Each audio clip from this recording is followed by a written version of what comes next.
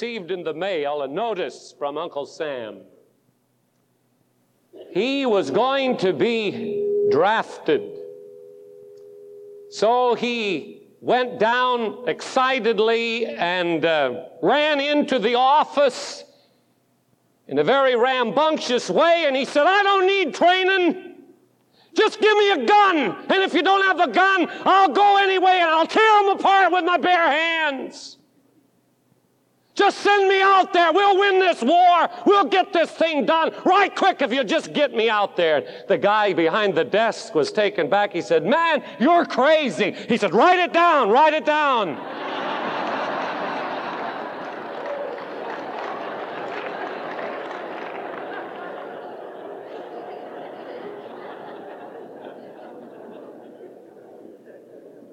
Now, what I'm about to tell you today may make you say, "He's crazy."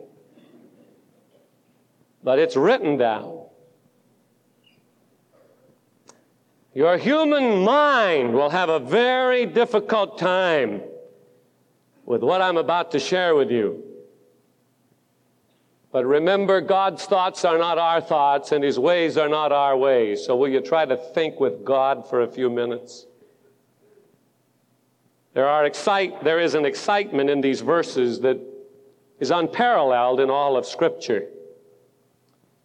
This is the point of consummation, the goal for all eternity. God has been directing His wisdom and His power toward perfect creation, toward perfect environment, toward perfect relations, toward perfect race. And here is the consummation of it: redemption. New heavens, new earth, new Jerusalem coming down from God out of heaven. Marvelous. We're going to move on through today to what that city will really be like. And I trust your heart will be excited. Creation was marred. He's going to make it perfect. The environment was spotted. He's going to make it perfect. Our relationships were mixed up by sin. He's going to make them perfect. The race was marked by sin and rebellion. He's going to touch the race and make it perfect. Marvelous is God's redemptive plan, the new heavens and the new earth.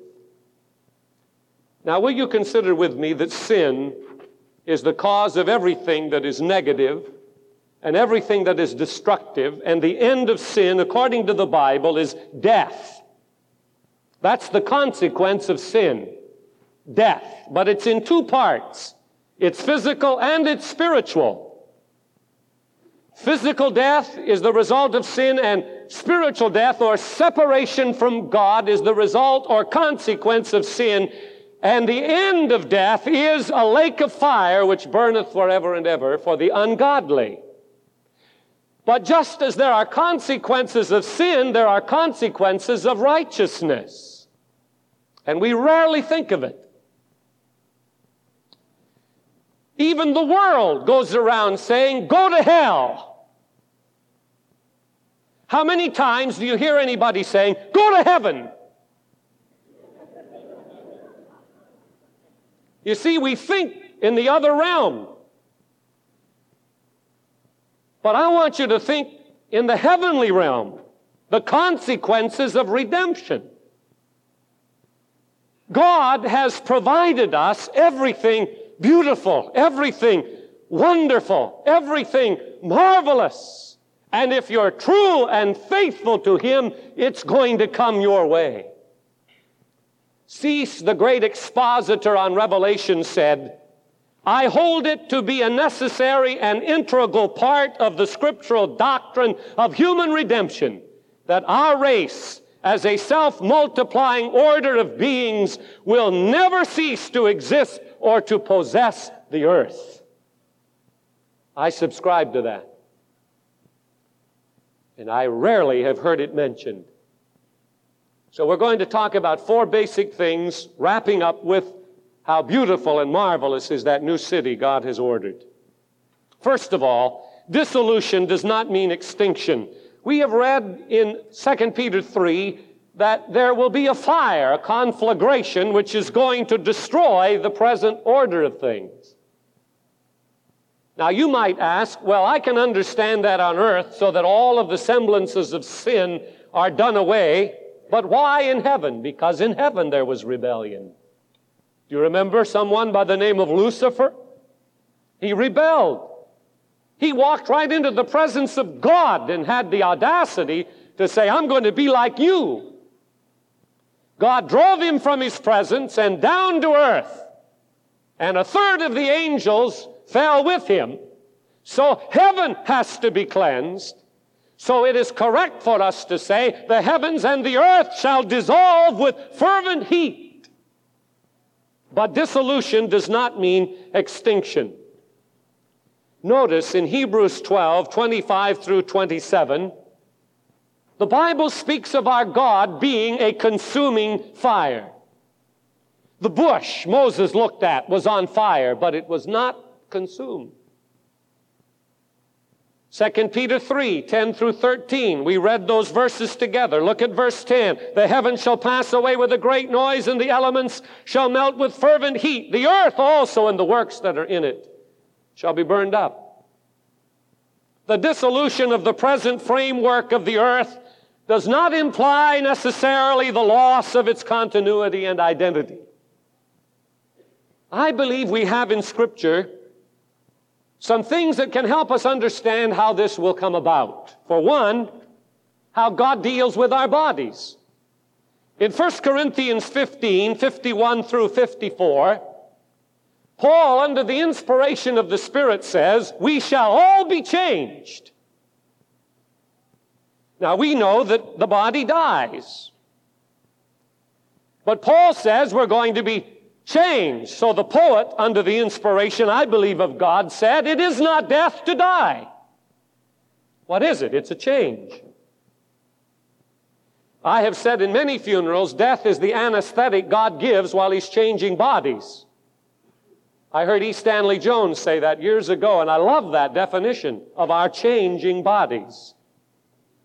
Now, many of us here feel the effects of age, of disease, of sickness, or accident. But we who understand the ways of God know that one day we're going to lay that aside. That will no longer be a part of us. Last night, over here in this dark area, I was making my way out after doing my thing up here, and it's dark back there, and I stepped in a hole, and I went flat on my face back there in the dark. And it hurt. And I've got a mark on my leg I could show you, but I won't. And it hurt when I went home, but boy, this morning when that alarm went off, I bounced right out, and I was happy and thankful God gave me a new day, and that all of you are going to come to see me today. I was excited about it. These bodies, though they get hurt, though they suffer, they're going to be changed. In a moment, in the twinkling of an eye, and yet we will have the identity that we had here. Now, there's an idea of what God is talking about when He talks about new heaven and new earth, wherein dwelleth righteousness. 2 Corinthians 5:1. If the earthly house of this tabernacle be dissolved, we have a building of God not made with hands. Spiritual continuity.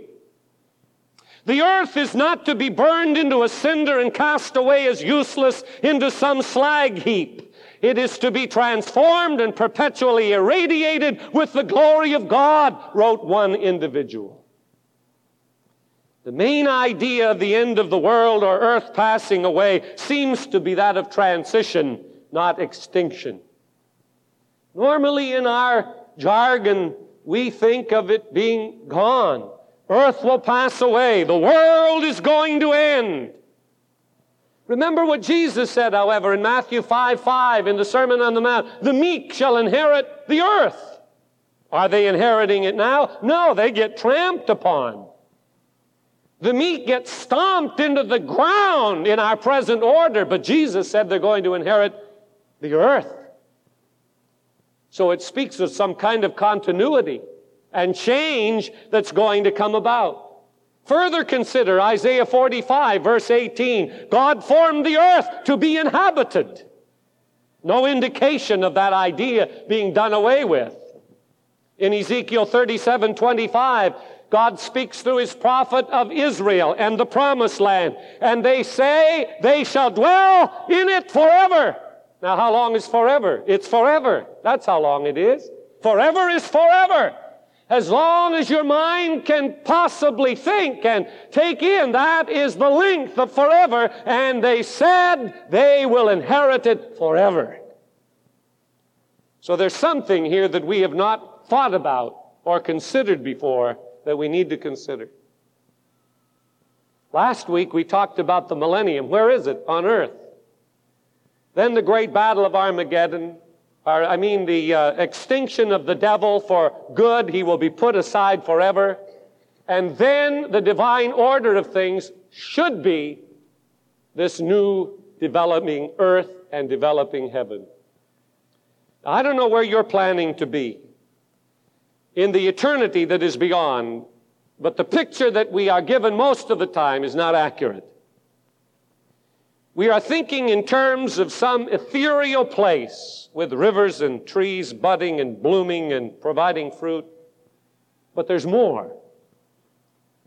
I think the New Jerusalem is our R&R place. It's where we go to get rest and relaxation while we're taking care of God's great universe. The earth will be here, but in a new form, cleansed and made pure. The heaven will be there, but cleansed and made pure. The new Jerusalem, coming down from God out of heaven, will be our place of rest and relaxation, filled with beauty and wonder and jewels rare. New heavens, new earth, wherein dwelleth righteousness. Secondly, we need to think about the divine covenant throughout history.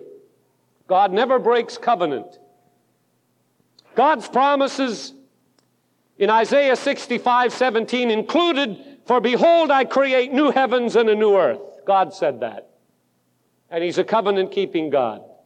1 Corinthians 15:54-58, he promised us new bodies, and he's going to come through. In Isaiah 65, during the millennial reign, there is death, according to the prophet. He said the children will be 100 years old, but die. 1,000-year reign makes a person 100 a child, and there will be death. But Isaiah 65 has the promise of final restoration and complete victory in it. God is a covenant-keeping God. 2 Peter 3:9, the verse just before we began our reading this morning. God's promise shows patience. God is not slack concerning his promise. He's not willing that any should perish. Now, what are you asking in your mind? If this is all going to happen, if this is all going to be so beautiful and so wonderful, why hasn't it happened before now? Look at the starving. Look at the people who are out of work. Look at the conditions on our earth. Do you want the answer to that? Do you really want the answer to it? Because it's a very simple answer. The reason he has not yet brought it into being is because some of you are lost. Some need salvation. And one of God's covenants with us is his patience, his long suffering. Now, if it was me, I'm not sure if I could wait. But God can. Read it again. God is not slack concerning his promise, but is not willing that any perish. He's going to bring his plan to pass, but his patience holds that back while we preach the gospel of Jesus Christ. And if you want to be a part of it, give your life to Christ today. Surrender yourself to Jesus today. Let salvation come to your house today. And you will help usher in the eternal reign of Jesus Christ. Because one of these days the last soul will be brought in, and the clouds will show forth the glory of God. But He is infinitely patient, and He waits for men to be saved. But I don't know how long He will wait. When I heard this week that 20% of the Bay Area is homosexual, I said, God, how long will you wait? Because Sodom and Gomorrah had the same sign sin, and you brought fire and brimstone down upon it. We are in a day when we must be looking for the coming of Christ. How long will God hold back His judgments? How long will His patience endure when men say, oh, this isn't sin, it's just a way of life? I must come back to the book and read that no homosexual shall have a part in the kingdom of God. And I don't say that with any joy. I say that with love and compassion. There is a way to change. He that's in Christ is a new creature. Old things pass away and all things become new. I want you in the kingdom. I don't want you to be lost. So God's patience holds back the judgment. But for how long? I don't know. But I know we're heading on a collision course. And we need to get on our knees before God and say, you can do anything, God. You can change anybody and anything. And I submit myself for that change. That's a divine covenant. And God will not pull it back. He will follow through on what He has said. Third thing has to do with the divine creation. Oh, how exciting it is. In Revelation 21, there are two references to the New Jerusalem, one in verse 2 and one in verse 10. They are not the same. These are two distinct times, two distinct revelations, not a repetition. They are removed by 1,000 years of time. The first takes place at the revelation of Christ, when heaven is opened. Verse 10 begins a great description of that particular time. And in verse 27, nothing unclean enters. It's when the raptured go up and they behold the new Jerusalem in heaven. And what a sight. The second is effected after the renovation of the present earth. In one instance, the bridal city relates to the present earth before its renewal by fire. In the other instance, it has relation to the new earth. If you want other proof, look at verses 9, 14, 23, and 27, where it speaks of the Lamb and the Lamb's wife. But in the second through the fifth verse, only references to God, no reference to the Lamb. Two distinct times. 10 and on, the Lamb and the Lamb's wife. The bride hath made herself ready. But in verses 2 to 5, just God. So we need to separate these two and understand where they fit. Jesus reigns for 1,000 years on earth. He delivers the kingdom to the Father, and God becomes all in all. 1 Corinthians 15 declares it. He gives the thing back to God in renovated form. Some believe that during the millennium, the New Jerusalem descends to a place of proximity to the earth and in full view of its inhabitants, and that during the final state, it actually descends to earth. That would not be hard for me to believe. You see, during the 1,000 years, people who are busy carrying out God's plan can just head on up to the New Jerusalem and have a little rest. Isn't that exciting? In that great city, and then when that period is over, it could rest right here. Whatever the case, we know that something stupendous and marvelous in God's divine creation is taking place. A minister friend of mine had a brother pass away very early in life, and he was rather mad at God for the death of his brother, and God sent an angel to speak to him, literally. The angel of the Lord said to him, your brother is young, yes, but we're doing big things up here. We're getting a kingdom ready. We're getting a city ready. And God wants some of His servants earlier than others because they have particular tasks to do as we prepare for that which is going to be for all of mankind. Hallelujah. And his heart was at peace. Great thought. Now remember Jacob's ladder back in the Old Testament, angels ascending and descending with no problem from earth to heaven. Can you see the holy city hanging up here and we just ascend and descend at will, carrying out God's bidding?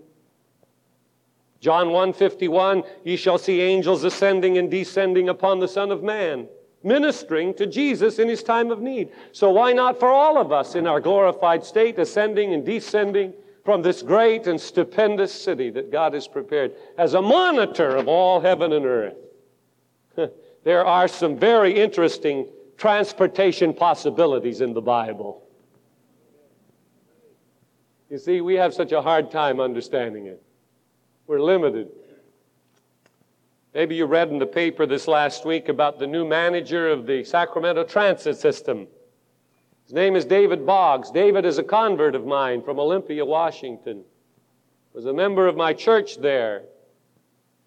Been to Houston to head the transportation system there. Now he's coming to Sacramento. Will be a member of our church, and it excites me because Billy Graham crusade in 83, we need a lot of buses and a lot of transportation, and we've got the man right at our fingertips.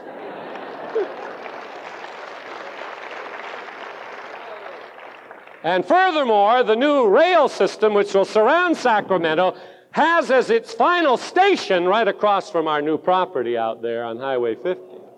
I don't think that's a mistake at all.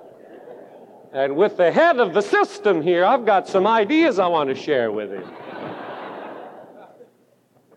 Exciting transportation possibilities, but friends, it is just inconceivable when you look into the Scriptures to figure out what kind of ideas God has. But this we know, we're going to have the ability to get here and there in pretty good order without any kind of spacesuit or any kind of special paraphernalia. It will be just as natural as breathing. Just as angels were ascending and descending, we're going to have a new phase of existence. And I'll tell you, I wouldn't miss it for anything. That's God's divine creation ability. Now, finally, the divine conditions. This is where we come to the actual description of the city that God has for his loved ones. First of all, it is decorated with the glory of God. That's quite a possibility, isn't it? The city is irradiated with the glory of God. Everywhere you go, you'll feel the glory of God. Some people say to me, "Oh, Pastor, I'd just like to live right here in the church. The atmosphere is so much better than where I live, where I work." I understand that. But we can't live here. We get fueled up here to go out and infect our world. But in that day, every room, every mansion, every street, every place will be the glory of God. And what a prospect. What a prospect. The symbolisms used to describe this city represent the most valuable and wonderful things with which we are acquainted. Jasper walls, streets of gold, gates of pearl, foundations of precious stones. Read them in 18 through 21 of chapter 21 of Revelation. What about the size? The length and breadth and height are equal. Verse 16, a furlong is about an eighth of a mile. So when you figure it out, it calculates to 1,500 miles square. 1,500 miles this way, 1,500 miles that way, 1,500 that way, 1,500 this way, 1,500 back again, and 1,500 miles this way. Talk about high rise. 1,500 miles. Where does that end? I don't know. I haven't been that far. When I get up in jets, they say we are now flying at 33,000 feet, but that's peanuts. That's nothing. That's hardly 6 miles. 1,500 miles up and over and down is the city of God.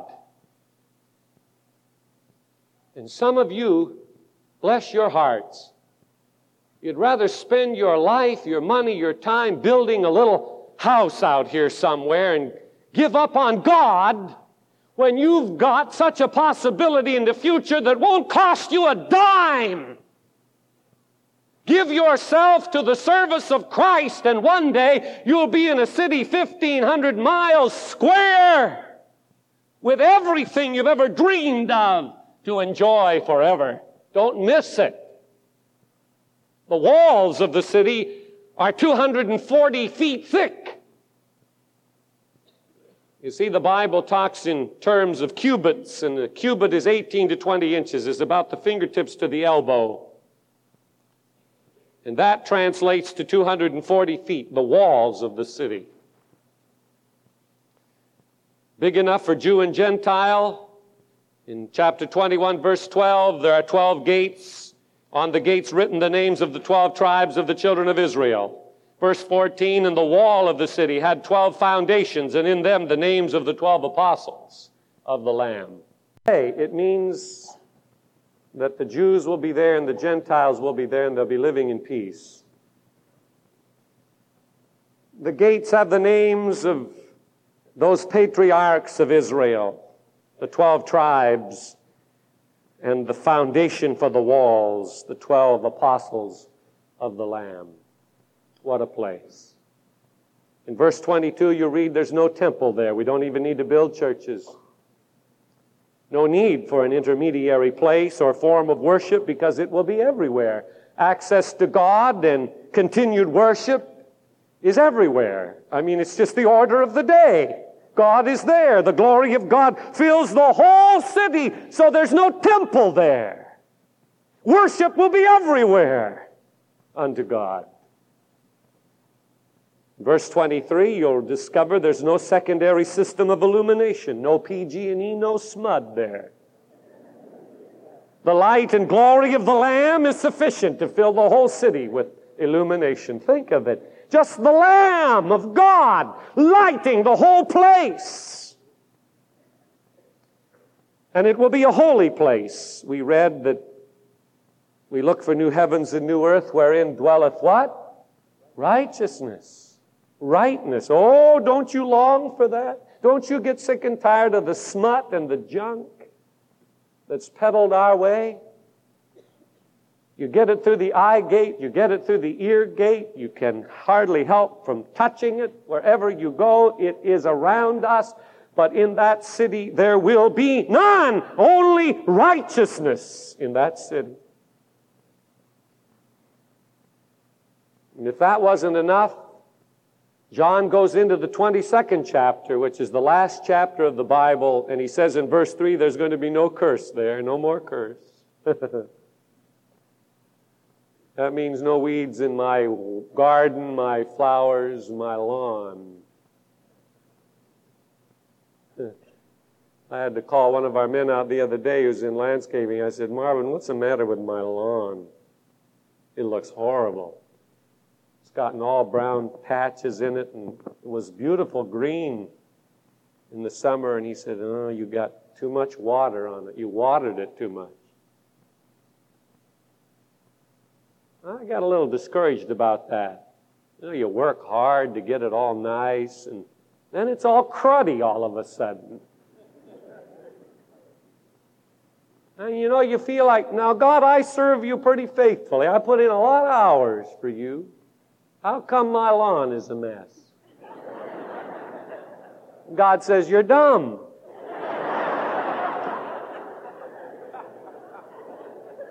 Now, does he talk to you like that? He said, why didn't you ask before? You look good before. But then I remember the word, and I say, oh, so what? So what? I can dig it up and plant another one if I have to. But here, no more curse. I won't have to get in the flower beds and pull weeds.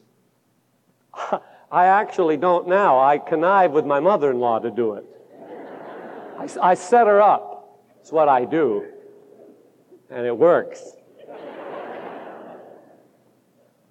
But we won't even have to worry about that in the new place. And you're taking chances with your soul. Oh.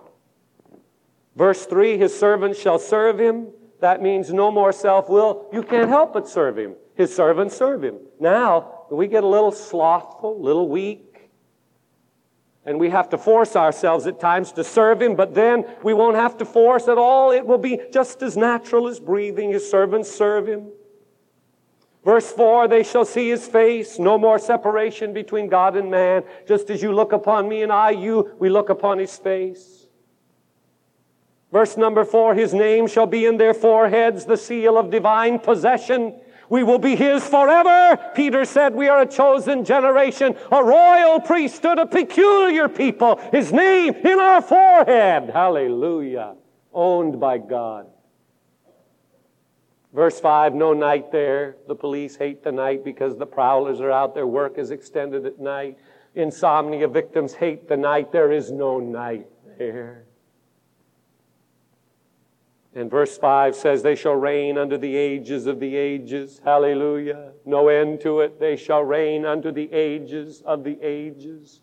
As far as the eye can see, as long as the mind can think, unto the ages of the ages they reign. Verse 6 of chapter 22 sums it all up here, this statement. These sayings are faithful and true. Write it down. Faithful and true. Hard to believe, hard to comprehend, hard to understand, but here they are. Faithful and true are these sayings. They are going to come to pass. This is a statement of reliability. Are you trusting in yourself? Are you a humanist? Or are you godly in your thoughts and in your deeds and in your actions? Are you trusting in man or trusting in God? These sayings are faithful and true. You need to plug into his great plan. Here is the consummation of all of God's desire, all of God's love is wrapped up in this marvelous declaration. I will create new heavens and new earth wherein dwelleth righteousness, and you shall reign as the stars of the heavens. That is your potential. Don't settle for less. Now, concluding, I got a survey in the mail about the churches in the United States and church members. It disturbed me. 10% of these members cannot be found anywhere. 20% never attend a service. 25% admit they never pray. 35% admit they never read the Bible. 40% never give in the offering. 60% never read the Bible lessons provided by the Christian education departments. 70% of them never attend a Sunday evening service. 75% never get involved, which means 25% do all the work. 95% never win a soul to Christ. And yet the survey said 100% of them expect to go to heaven.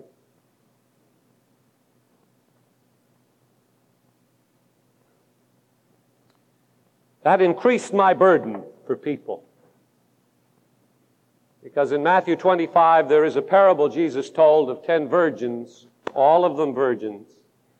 But 5 went in and 5 were left out. And the only reason 5 were left out is because the oil ran out. They were carrying on the normal duties to a point, but they let the oil get low and didn't replenish. Are you really ready? Are you really ready for the events we've been talking about these several weeks? It's time to clean house. If you're not going to get with it, why don't you just get out? And you'll do us all a favor. You see, hypocrisy is what the world looks at and says, I don't want any part of that because it's so phony. See what I mean? It's time for us to either get in or get out. If your name's going to be on the roll, then put your heart there too.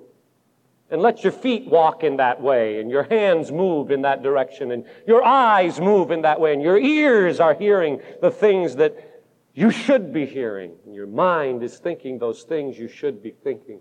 It's time for us to get right with God. That's the burden of my heart as I've shared with you these messages. It's twofold. It's for the unsaved that they won't miss out, and it's for the saved that they'll get their heart into that which God has given us to do. Where are you? Let's pray. Father, it's serious business that we're looking at today. We need your help. We're not here today to condemn anybody. You're not here to condemn us, but to save us.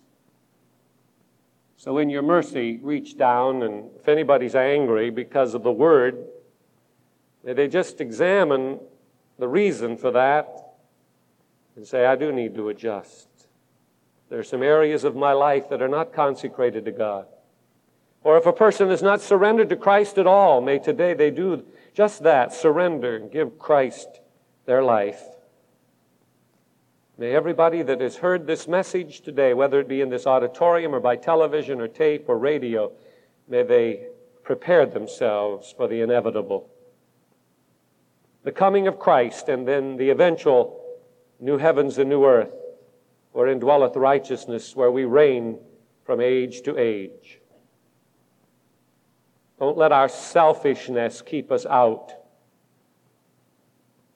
Don't let our flesh rob us of the glory of God. While our heads are bowed in prayer and no one is looking about, I just want to address myself to you as though we were sitting down across from each other in an office where we could just chat for a moment together. And I'm asking you this question first. Are you a Christian? Have you given Christ your life?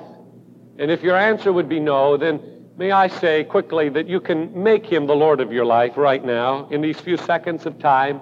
You can say, Jesus, come into my life. Forgive me of my sins. He'll do it. He's promised. And he'll make a change in you forever. You'll just let him. So, having discussed that together, now I ask you to raise your hand and say, Pastor Cole, that's me. I want you to pray with me today. I want that to happen in my life. Would you raise your hand up right now? I don't want to miss out on anything God has planned for his children. I want to be a part of God's family. Lift your hand and hold it there till I see it. Thank you. Right here in this section, back here and down here in this section. God bless you. And over here to my right, numbers of hands. Thank you very much. Hold them until I see them. Even in the balcony, I'll spot you eventually. Thank you. Right there in the front. I see your hand there to my right. God bless you. Are there others? Join in this time of prayer with me. I want Christ in my life.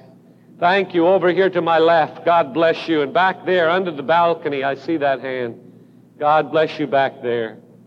The Spirit of God is in this place. It's a wonderful opportunity for you to surrender.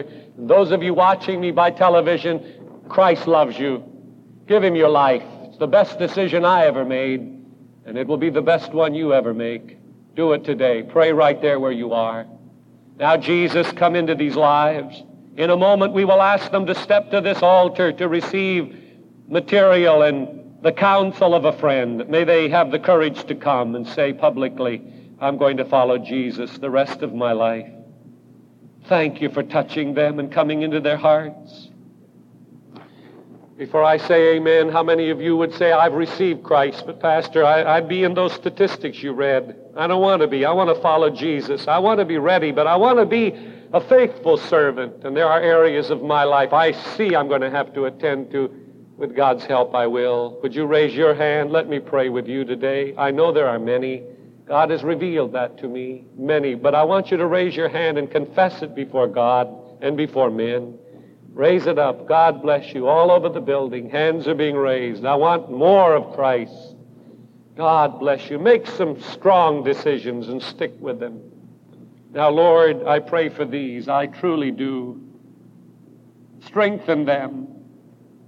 It's not so much that we need to know more about you, but we need to do what we already know to do. So come, I pray, to each one. Be merciful and gracious and meet the need.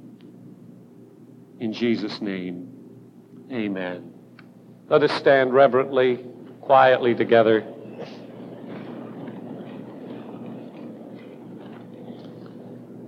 Staff members are coming to face the audience, and I want to ask those of you who raised your hand to slip out and come down from the balcony, the stairway right close on either side. I have a tape and a booklet that I've prepared for you. I want to give it to you, and I can't unless you come this way. Plus, it's just great for people to move out and say before others who really love you and really care, I'm going to follow Jesus. Come along as we sing. It will be worth it all when we see Jesus. Life's trials will seem so small when we see Christ. Come as we sing. It will be worth it all when we see Jesus.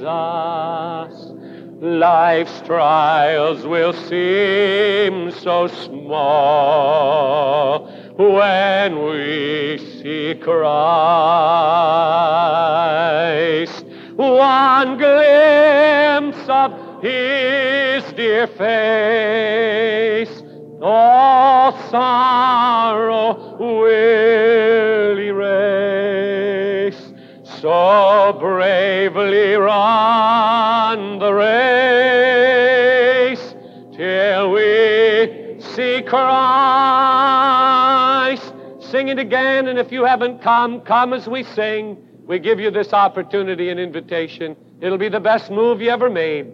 I assure you that. It will be worth it all when we see Jesus. Life's trials will seem so small when we see Christ. One glimpse of His dear face, all sorrow will erase. So bravely run the race till we see Christ. Praise His name. To all of you, I want to say what PTL says. You can make it. There's no need for you to stumble and fall along the way. You can make it, and you're going to make it with God's blessed help in your life. Trust Him. We're heading for big and great things, folks. And let's do it together. What do you say? What an impact we can make on this city. Do it together. God bless you. Thank you for your attentiveness and your response to the new schedule.